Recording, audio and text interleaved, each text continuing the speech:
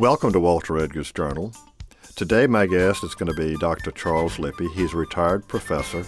He taught for a while at Clemson and then at the University of Tennessee at Chattanooga, and he's now the organist at St. Mark's Episcopal Church in Charleston. Professor Lippe is probably the best recognized historian of religion in the American South. And today we're going to talk about the topic, how the Civil War transformed religion in South Carolina. I'll have that conversation with Chuck Lippe, but first, your NPR News Break.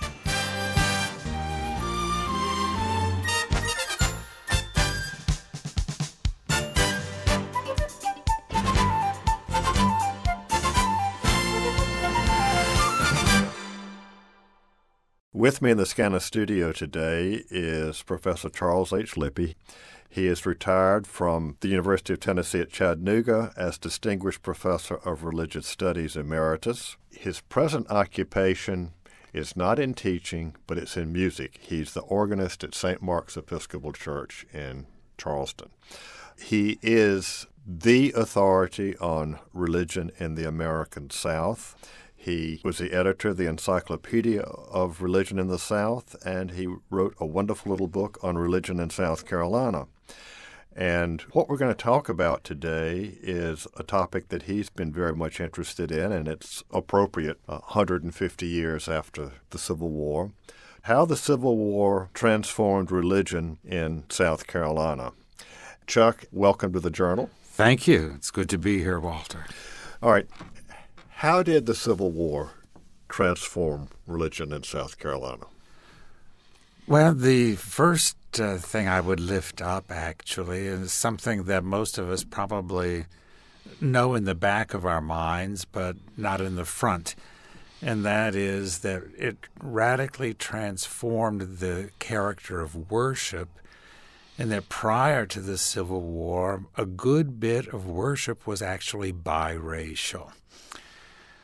Probably from the middle of the 18th century on, when white folks began to realize that converting African Americans to Christianity would produce what they thought would be better slaves, there had been efforts to bring folks together for worship. And by the 19th century, churches were adding what we called slave balconies and that sort of thing, and so that you had folks from both races attending the same services, hearing the same sermons, singing the same hymns. And after the war, there was a mass exodus of blacks from those congregations across the board. It didn't matter what the denomination was. In fact, in 1860, were not a majority of the major Protestant denominations African Americans? Particularly among the Baptists and the Methodists. That's certainly true. Bethel United Methodist today in Bethel in Charleston had about 2,500 members.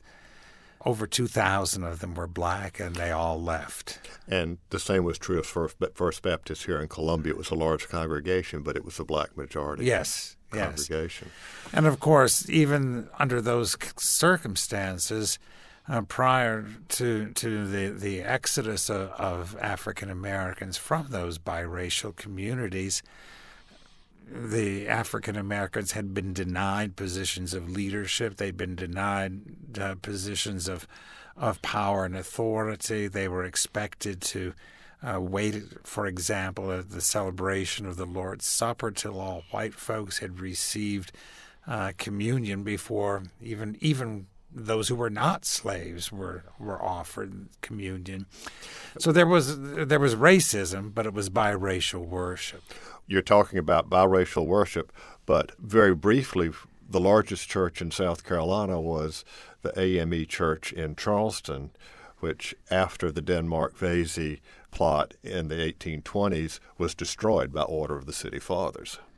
And some churches, notably the Episcopal churches and the Presbyterian churches, sometimes had reading rooms or associated congregations that were African Americans sometimes worshiped without white folks there. They weren't supposed to. That's another piece of the larger picture, and that is you still had African American folk gathering on their own with a very different worship life and a very different expression of worship than they did in the churches. On the plantations, for example, you still had folks gathering at night in the brush arbors and so on, singing songs of freedom that gave birth ultimately to the spiritual. So there was something going on that white folks did not see. But let's face it, the white folks realized that when African Americans gathered, if emotions got aroused, this could lead to another revolt and rebellion, and they wanted to assert their power and control and authority. But you mentioned the AME. One of the things that did happen after the Civil War, when you had this exodus of blacks from the majority, even though they'd been the majority, from white-controlled groups, the AME Zion, Northern Methodists. One person actually said there was an invasion of folks that came into the state to set up all black churches and all black denominations. Northern Presbyterians. And this gives us also forays into education. For example, Allen, Benedict, Claflin, all of those are founded by groups that really plant themselves much more firmly in the South and in South Carolina after the Civil War than they were before the Civil War. Even denominations like Episcopalians were very heavily African American. They were barely a white majority. But the Episcopal Church in South Carolina actually published a catechism for slaves to teach them what they wanted them to learn and how they wanted them to learn. That in part was because, as I said, going back actually to the mid-18th century, slave owners at that time had realized that you could use Christianity, you could use religion as a tool that might increase the productivity and obedience, if you will, of the enslaved population, with hopes of some kind of salvation or heavenly life afterward. But I've got a hunch, that slave folks were not fooled by any of that. Well, there was a lot of emphasis on the New Testament, slaves obey your masters, not a whole lot dealing with Genesis or Exodus.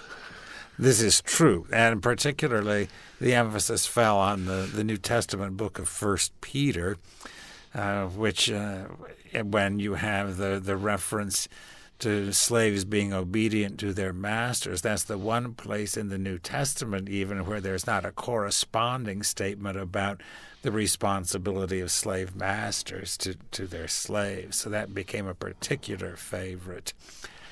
But you mentioned that I was the organist at St. Mark's in Charleston. That is one of the groups, actually, that was formed right after the Civil War as an all-black congregation of Episcopalians. Its first service was Easter Sunday of 1865. St. Luke's here in Columbia is exactly the same situation.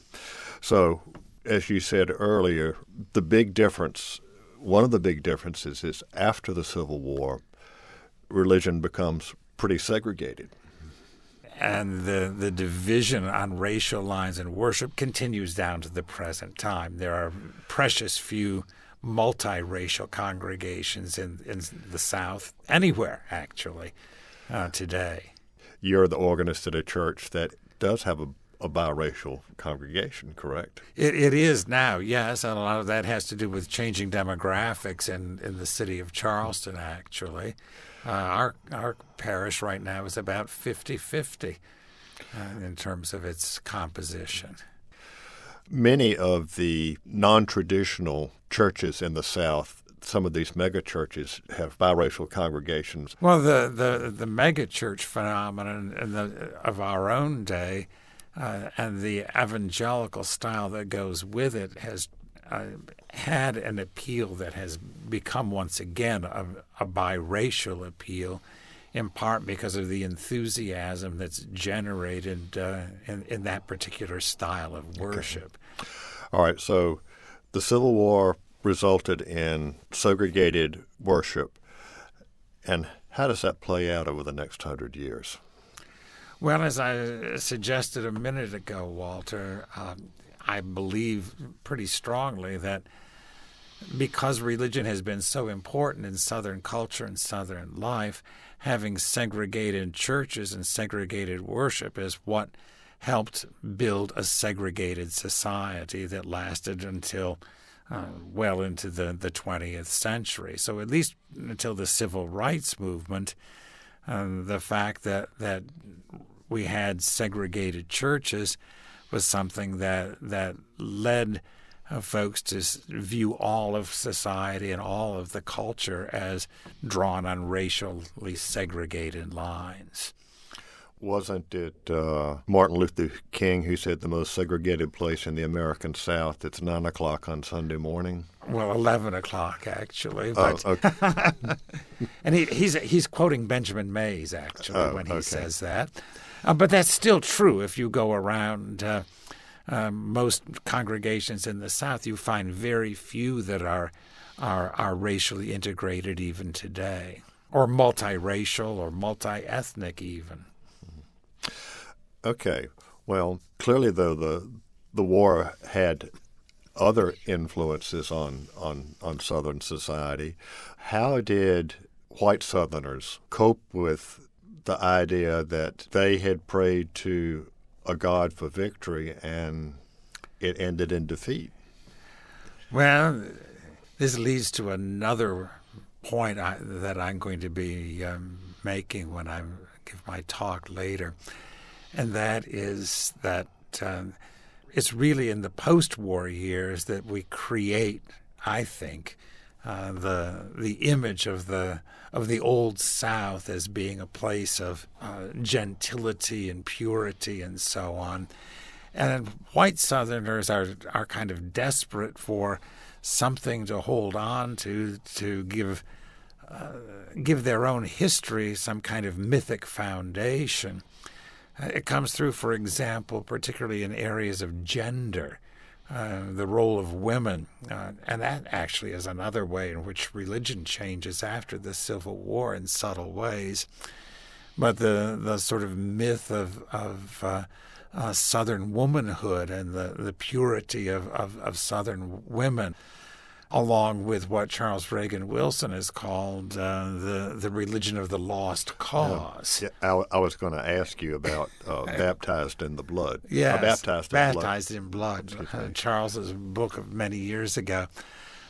Because we try to create a past to give it so that defeat becomes victory in its own way and becomes perhaps a way of saying that while we may have lost in empirical terms, we've not lost in the larger sense of the word. You see that actually not so much in South Carolina. To me, the epitome of that is in the state where I lived in between my times in South Carolina, namely Tennessee. The University of the South in Sewanee is almost a monument to the civil religion of the South, where we make the white Confederate war heroes almost demigods and figures of worship, and we look back on and create a South that never really existed in terms of values, in terms of a culture of gentility, and that's the South that becomes, if you will, the South of popular culture and popular memory, but may have never been quite what it was all about in daily life. Well, it's certainly the South that appeared in Gone with the Wind, which is, of course, a perfect example of a mythic South that may not have quite been anything like reality. Well, you mentioned that the role of women in religion changed after the Civil War. How? Well, perhaps the most striking way, actually, is that a number of churches, denominations, which were left without adequate clergy to serve them for a number of years. There's a decimation of clergy and loss of clergy as a result of the war. Let's just. Why was that? Were they killed in the war? Is this because many, particularly with, let's say, small Baptist or Methodist or even Presbyterian congregations, being a minister was sort of a secondary job? Well, in some cases, they went off in military chaplaincy and lost their lives. In some cases, they actually left the area. They left the region. And there's a whole problem of trying to create and rebuild institutions to train clergy after the war, because the war was so devastating in terms of its impact on almost every cultural and economic institution. But women especially, as they're being put on pedestals by the white men, this is when they start forming their own missionary societies and organizations like that on the surface look to be one thing, but like so many other things, they're also something else. I love the stories of some of them that were founded, for example, supposedly to fund parsonages and so on for missionaries in the West. But the women are actually channeling their money into anti-lynching efforts and things of that sort. The one group that stands out that I wish we knew more about in South Carolina that may exemplify more than any other the changing role of women is the WCTU, the Women's Christian Temperance Union, which is founded actually in 1874. It's a northern group, but by the early 1880s, it has over 60 affiliates in the state of South Carolina. Some of them all African American, but the majority all white. And they become particularly threatening because these are organized by women, they're led by women, and they're not under male control. And they are not accountable to men. So even, for example, Southern Methodist bishops get a little bit hot under the collar about the presence of the WCTU, although they want to support the cause of prohibition and temperance because they cannot control. So you've got two things going on at the same time. You've got trying to create an image of Southern womanhood as pure and spotless, undefiled and spiritual, and lifting women up. You've got women who are resisting that and undermining that in their own way, laying the foundation for a lot of later activity that doesn't materialize for another century. And once again, the racial question comes into play here, because in some ways it's the black women's groups that are facing a double whammy, if you will, because they are trying to take on roles for themselves where they are not accountable to black men in a culture where white men are trying to make black men still keep them under their control. So they're struggling not only to have a voice of their own within the black community, a voice within the larger community. Well, and of course, for many years, the state headquarters of the Women's Christian Temperance Union was here in Columbia on Richland Street, looking right across at the governor's mansion.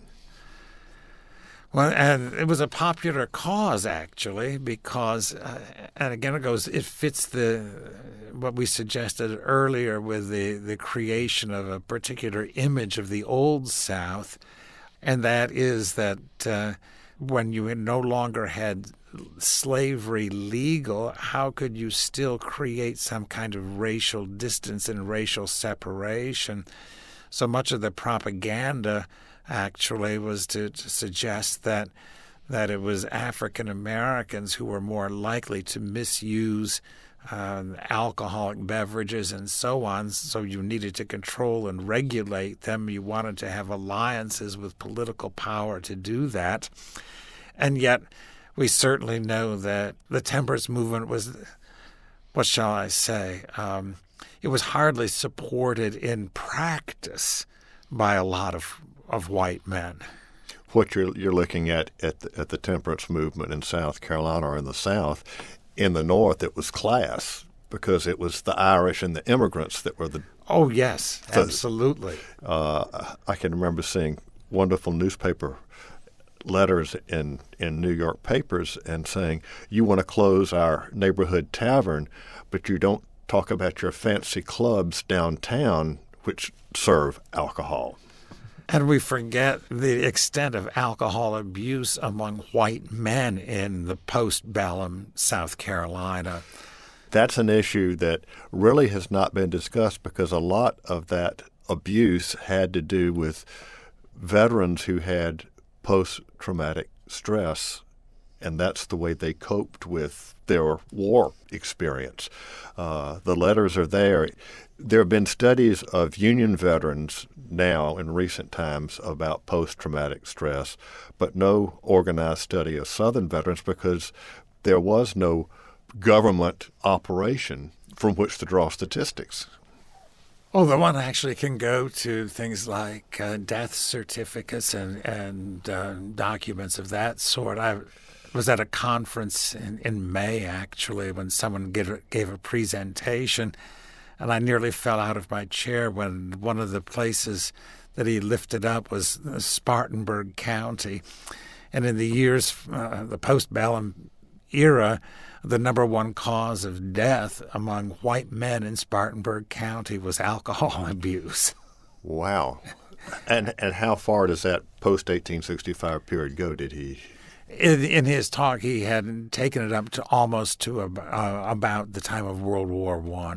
So we're talking about a 50-year period. Yes, there. Yes. Okay.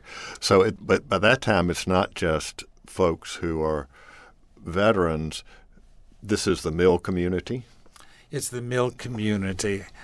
And you're giving me, by the way, a wonderful segue into another point I want to make. Okay.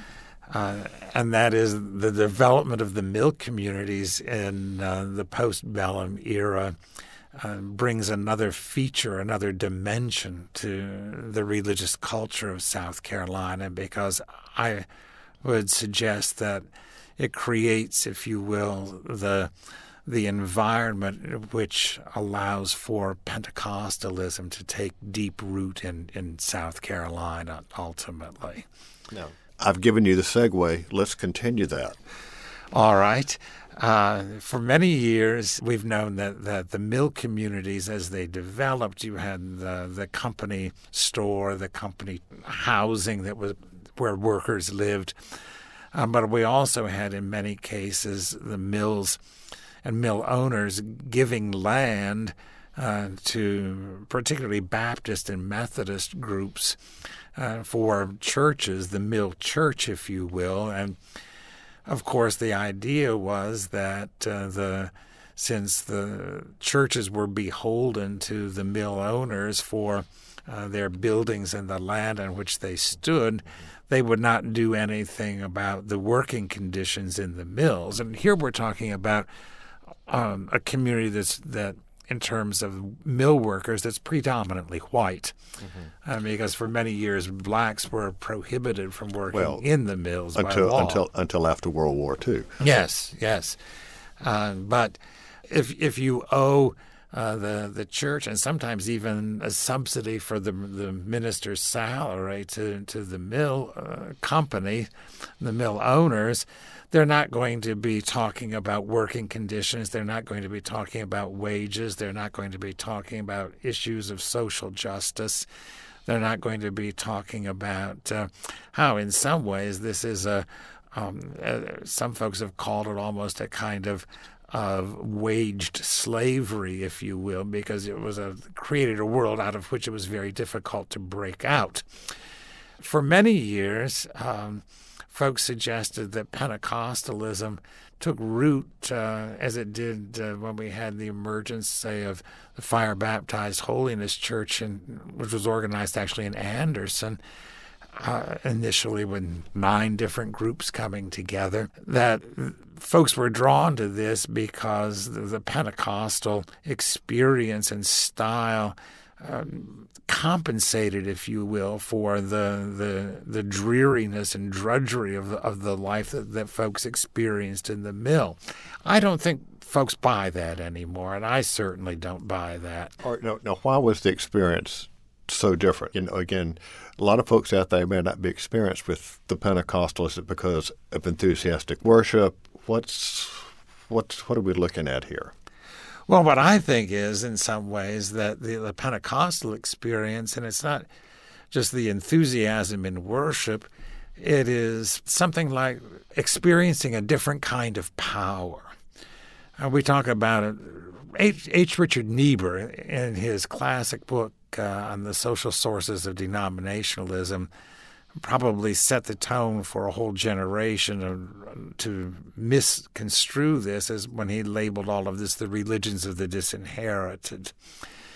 But I would suggest to you that, for example, the experience, say, of speaking in tongues, that's a power that if I've got a power, if I can do that you don't have, even though you're the boss man at the mill. Or I've got a superior power if I can lay hands on you and you can be healed. That's superior to anything that you have, even though you may control the store where I can buy my food and all of that sort of thing.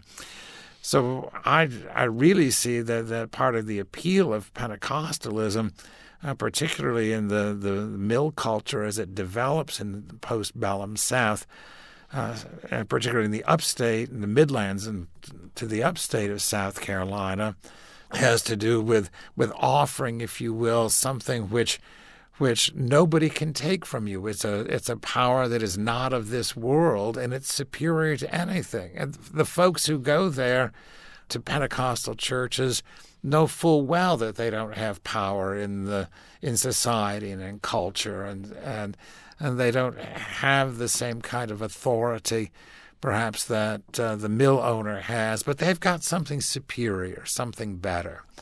And it's not simply a compensation. It's they know deep down inside the same way that, if I can draw an analogy, the same way that we know that African American slaves understood, say, a call to freedom from not only sin but from the bondage of slavery, that they had something that was better, that was superior to what the folks who enslaved them had. In Pentecostal styles of religious experience, people have a power, access to a realm of power that is superior to what the power that subdues them in their daily life. Well, when Pentecostalism got started in South Carolina in the late 19th century, some of it was biracial, was it not? Some of it was in urban areas. In Columbia, for example, we've got some biracial groups. But what happens actually is individual congregations may be biracial, but when they begin to coalesce into denominations, once again the race card comes into play, and the denominations tend to organize more along racial lines. Okay. Chuck, we need to pause for a moment and let our listeners know that this is Walter Edgar's Journal, and I'm talking with Charles Lippy on how the Civil War transformed religion in South Carolina. Now, Chuck, we've gotten to almost the 20th century, but I want to back up to the war itself and talk about religion during the war, both for the men at the front and for the home front, because I know you've done some work on that as well. Wasn't there a tremendous revivalist movement that, particularly in the Army of Northern Virginia, Lee's Army, in 62 and 63? There was indeed, and this is a story that is still, in some ways, waiting to be told in all its fullness, I think. We know that there were many efforts to try and convert the soldiers so that they would become men of God. The work of the military chaplains and evangelists who went, again, particularly to the Army of Northern Virginia is the one we know the most about. But there were, on several occasions, revivals that swept through the camps. And I suspect that part of the reason for that happening, actually, was because religion offered a sense of hope. And we forget how horrible the conditions were for the fighting troops, both North and South, during much of the Civil War. How desperate people were just to survive. More people were dying from disease than from anything inflicted by the wounds and so on in many cases. Where could you turn? And here was at least a hope that when all seemed to be lost, there was something else that could fill your life and give life meaning. So yes, we had folks going to the battlefront, clergy going as chaplains. And, of course, the most famous, it wasn't a chaplain, it was the Episcopal bishop who actually became a Confederate leader. Leonidas Polk. Yes. Actually, when I was in the Army and stationed at Fort Polk, Louisiana, and Leesville, Louisiana, the Episcopal Church was Leonidas Polk Memorial Church. That's very unusual for Episcopal Church, but that was... It would be, yes. Well, the soldiers and hope, the home front, the descriptions of congregations in the South, and I'll just use those in Columbia that I'm familiar with, they talk about churches being packed during the war, which you also, if you go back to World War I and World War II, you have the same thing. But there was a very interesting comment. It was made by an English visitor who attended Trinity Church here in Columbia during the war. He didn't like the music at all, by the way. He thought it was too showy. Oh, dear. That's for you, the musician. But he said the church was packed, which, pretty big church. You're talking about probably 200 or 300 people then. And he said almost entirely women because the men weren't here. South Carolina, remember, sent virtually every able-bodied white male between 18 and 45 into the service. So they are there, and they're the ones who are dealing with the daily casualty lists that are being brought into town, Charleston, Columbia. In Greenville, they were read out loud at the railroad station. So it's the women who are having to deal with this back home. But women had always outnumbered the men anyway in participation in worship and in attendance. But I suspect this is part of what enabled the women after the war, when some men do come back, to start forming women's organizations, as I suggested earlier, that help change some of the gender roles. While they are there at worship and filling the pews, they are also kind of making sure that everything keeps running and keeps going, and they're not willing to give all of that up after the war is over. But I think the relationship between religion and violence, which was really what we're talking about when we talk about connections between religion and war, is a very profound and deep one. And there is a sense in which when one confronts the violence and the horror of war, there's simply no way to understand it. So we look for something that is beyond, something transcendent. And I think that in some ways the churches had a very difficult task during the war between the states, because they are trying to deal with families that have been divided north and south. It's something which is penetrating to the very soul of who people are.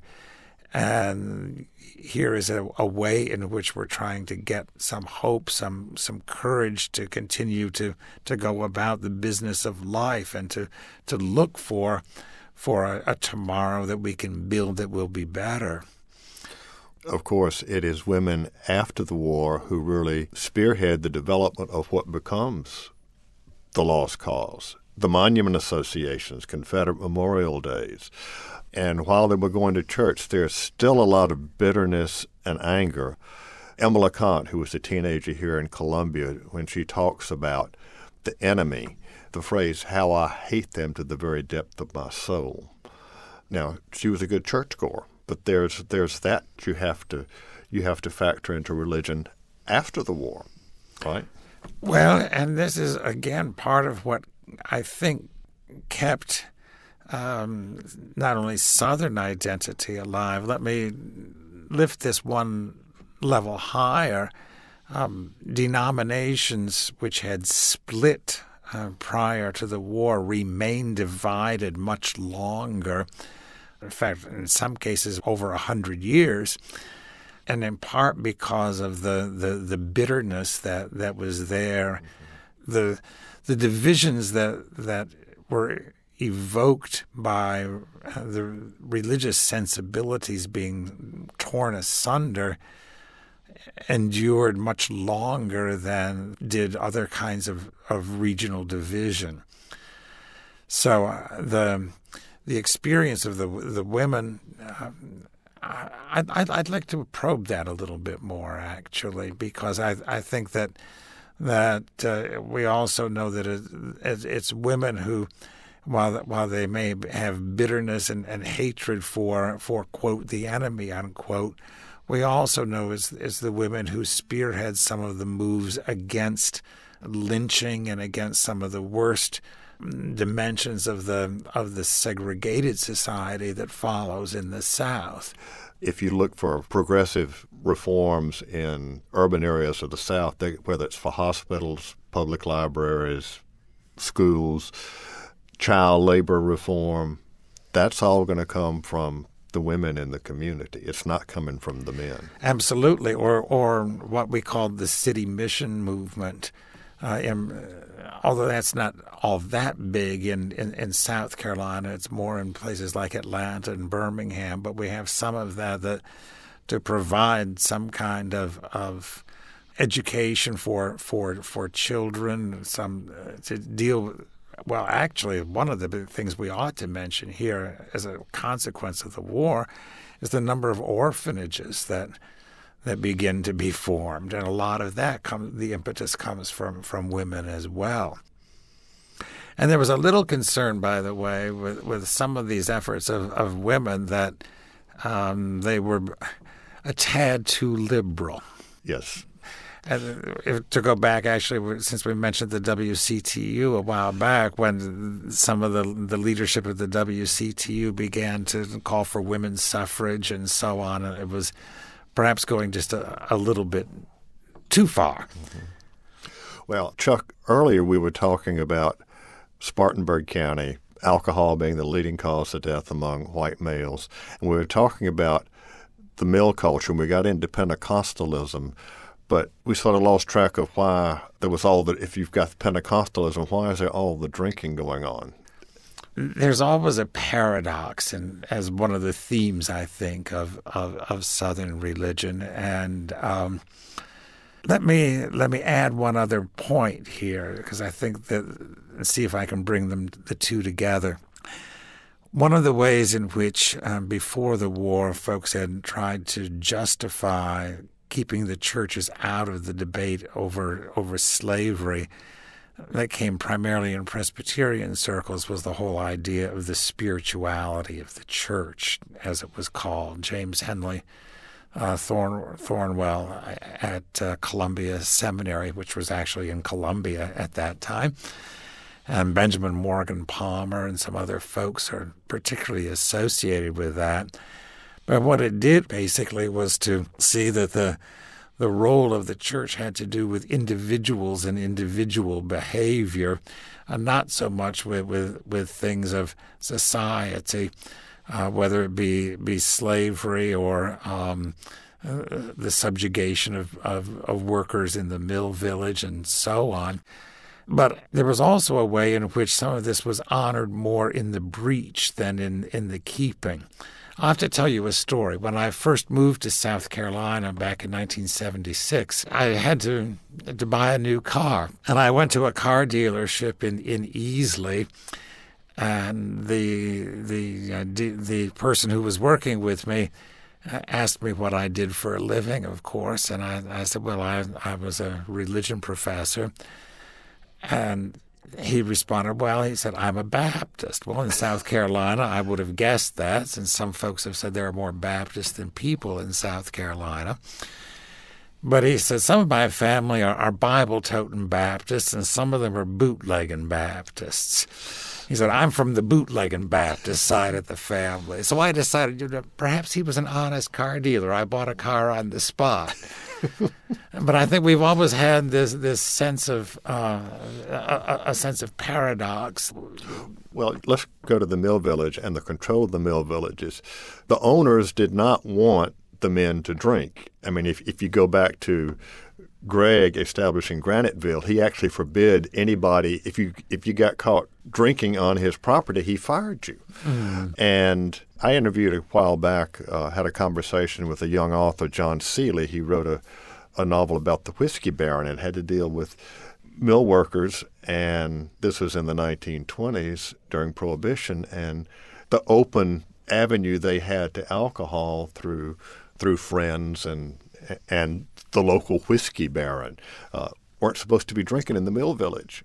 But right outside the mill village, there was a place where everybody could go and get the best bootleg in, fictionally, it was York County. Well, we also know that alcohol consumption in that period was much higher across the board than it even is today. Mm-hmm. Throughout the United States, not just in the South. But I think you alluded to something, Walter, that's an important point here, and that is that some of this and the whole idea of the spirituality of the church, once again, has to do with the matter of control. Mm-hmm. And some of it is, how do you assert control over other people and try and establish lines of power and authority? And one is by regulating behavior, and certainly if you identify not so much social sin, if you will, or have a social ethic, but individual sins in the plural, then you're talking about things that you can attempt to control and regulate, even sometimes if you turn your head the other way, when, if you will, the folks that are part of your group are indulging in that sort of behavior. One of the causes behind the rise of Cole Blease, which people, they just want to say, well, he was a racist and what have you, is it was a rebellion against those in control. They did not want mandatory schools. I want to be able to have my kids work in the mill. You can't tell me what I can do with my family. We don't want your reform. They actually fought things like health reform. And Blease said when they were beginning to require physical examinations before kids went to school, he said that if any man shot a physician who examined his daughter, he would pardon him. I mean, and you get such comments from the mill villages, we don't want you fancy card-playing ladies coming down here and telling us how to live our lives. So part of that progressive movement was to regulate the lives of what were gently referred to as the lesser folk. Chuck, we've been talking about how the Civil War transformed religion in the South, and that's going to be the topic of a program you're going to give here in Columbia in October at Ebenezer Lutheran Church. You want to talk a little bit more about what you're specifically going to cover? Well, actually, I've given away most of the big points in our conversation. Because I'm going to suggest that the race card, the gender card, and transformations are all the two most important ones. The allowing Pentecostalism to take root with the mill culture is a third major impact. And I think the most enduring one is what we were kind of playing around with in our last few comments. And that is the way in which an individualistic ethic gets implanted very deeply in Southern religion. And you, in some ways, echo that when you talked about don't let anything, I want my children to do this. You can't tell me what to do. That we still see in South Carolina and beyond South Carolina that religion is very much an individual matter that has nothing to do with the larger world around us. And there's a danger when we give a social ethic to religion that we have to start tampering with social structures and political structures that might be problematic when it comes to issues of justice and fairness and equality. But if religion is a matter only of the soul, the individual soul, it's a whole different question. You made a comment about honor in the breach. For many years, many of the counties in South Carolina were dry, and people used to laugh that it was the churchgoers and the bootleggers who went to the polls to keep the county dry, because, of course, that way the one was for a moral reason, the other was for an economic reason. Well, yes, and then even after that, the question was whether you spoke by name to the folks you met at the liquor store when you could finally buy something, because you weren't supposed to be doing that sort of thing. See, today I seriously doubt if many people remember that at least two mainline Protestant denominations, Presbyterians and Methodists, were supposed to be abstainers. They were supposed to be. Baptists were. That was part of their religious ethos. In fact, going to Davidson, I can remember fellows coming from, back when Davidson was all male, from North Carolina towns talking about, you weren't supposed to drink, but we always knew so-and-so was an over-the-sink Presbyterian, which meant they had their little shot glass and they would... Or medicinal purposes only. Medicinal purposes. Well, one of the ways in which you see that in popular culture, actually, if you remember the TV show The Waltons, with the Baldwin sisters and the recipe, where they had a code name for it. And here were genteel women who were imbibing, and they actually had their own still, if you will. But again, I think the other side of that issue is one I keep going back to, and that is if you have laws on the books, they're there so that you can control the people you want to control. And I think we ought to be open and say that part of what was going on was that this was a white effort as well to try and control a free black population in a segregated society, because we created this sense that it was going to be the African American male who would go berserk in terms of his behavior and assault the pure white woman if he had access to alcohol. So we play two games at once with this individualistic ethic. And one game is that we can talk about and label sins very nicely and turn our heads the other way. And the other is we can avoid dealing with social problems.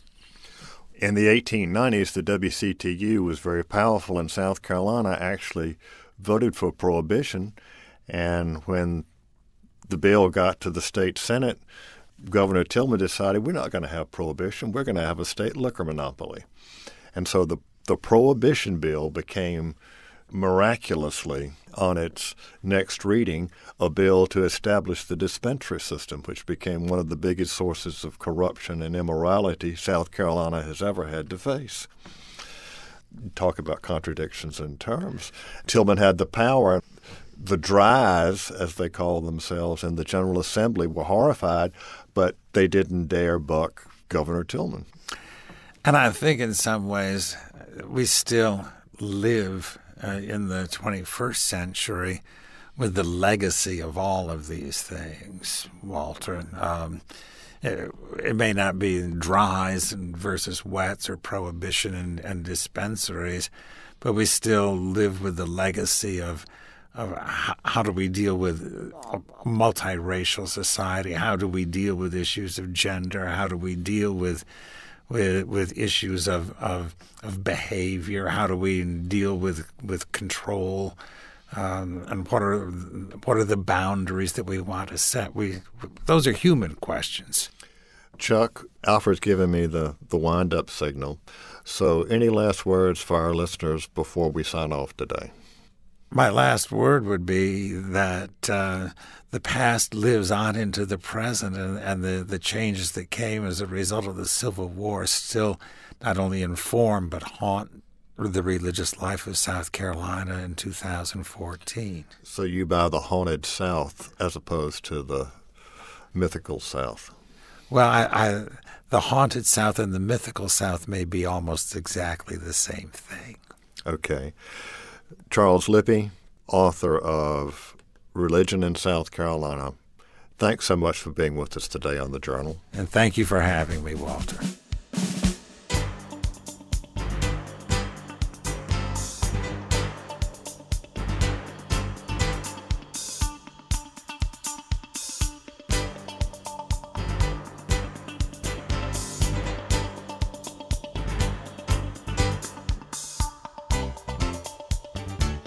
This is Walter Edgar, and I hope you enjoyed today's journal.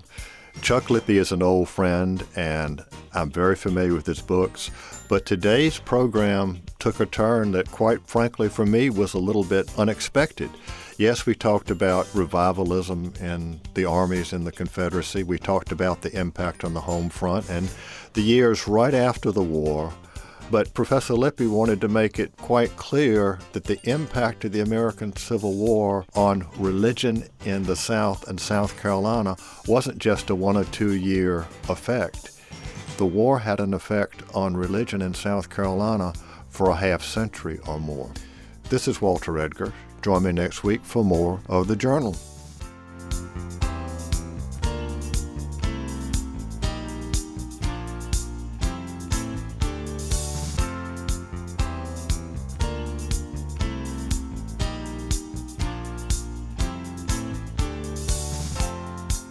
Walter Edgar's Journal is a production of South Carolina ETV Radio. The producer and engineer is Alfred Turner. Production of this program is made possible in part by listener contributions to the ETV Endowment of South Carolina. The views and opinions expressed by the guests on Walter Edgar's Journal are their own and not necessarily those of South Carolina ETV Radio.